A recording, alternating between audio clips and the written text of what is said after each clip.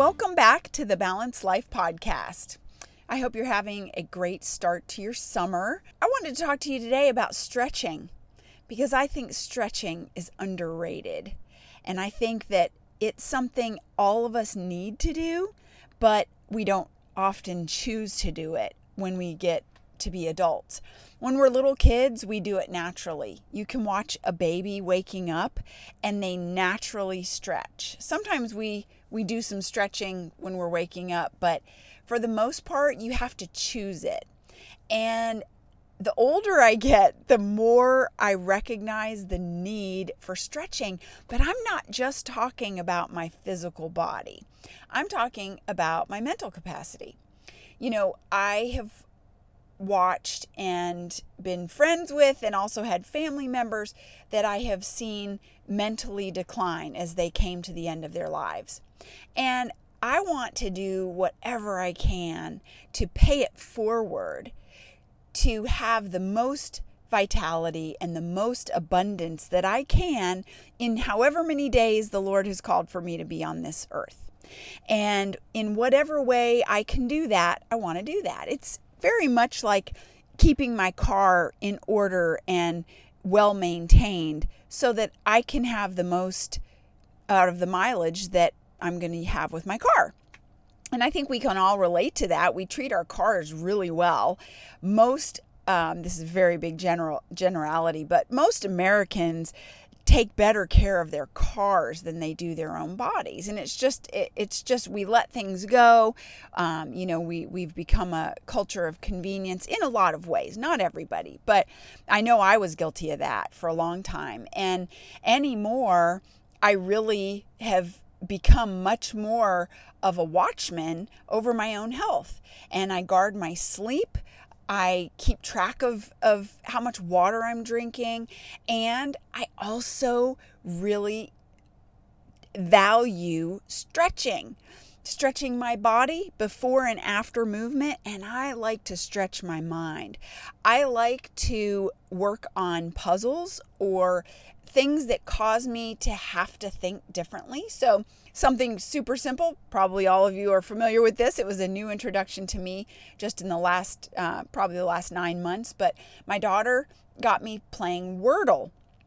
And Wordle is just a really great little word game. It's a 5-letter word and you have to figure it out. And it gives you 5 chances to guess this word. And I have found that I've had to learn how to think a little differently because there are a few little rules, but it's a great game to increase some of your brain power. And working puzzles, doing Sudoku, all of those types of things are really great ways to create neural pathways in your brain that help prolong and increase brain health. So that's another form of stretching. And you know the old saying, if you could stretch your mind around this, when you're having a conversation with people or you're talking about topics of discussion that are really kind of mind-bending, those are really great ways to just have to think on something. And problem solving is a fantastic way to stretch your brain. So that's why puzzles and all these other things, word games and crossword puzzles and all sorts of things are healthy brain activities and exercises. And I encourage you to do it because you really do need to maintain that brain health. You don't want to get into a rut to where you're not considering other ways, because the more opportunities you give your brain to create those healthy neuro pathways, it's going to give you options of creativity when you're problem solving for other things, whether it's in your career, whether it's in relationships, whether it's you've broken something while you're on a trip in the car and you only have a few things to work with, and you might find a creative solution with what's in your car. So these are all ways you can stretch your mind. Having really healthy conversations with people about topics for which there aren't any answers currently. Those, and just looking at options, all of these things are really great ways to stretch your mind. And I do want to encourage you to stretch your body. I was doing some running and I did some stretching afterwards. And I had a friend at one point, and she saw me stretching and she said, "Oh my gosh, I'm not that limber. I could never bend like that." And, I started thinking about that, and I told her, I said, "You know what? I have had to work towards this. It didn't just happen. I just didn't wake up stiff one morning and start stretching and I got to that. I have made stretching a practice because I start, even just moving my body as a practice, because I recognize that my bones are alive. My tissues are alive. Everything in my body is alive. And one of the ways to maintain that is keeping them moving. It's very much like keeping healthy oil, changing the oil in your car and keeping that oil so that it's lubricating everything that needs to be lubricated, and then maintaining all those other systems in your car. We have to do that because we're the most intricate system of systems in the universe. And stretching is going to elongate your muscles, your tendons, your ligaments. It's going to help you with posture. It's going to help you with core strength. It's going to help you with sleeping.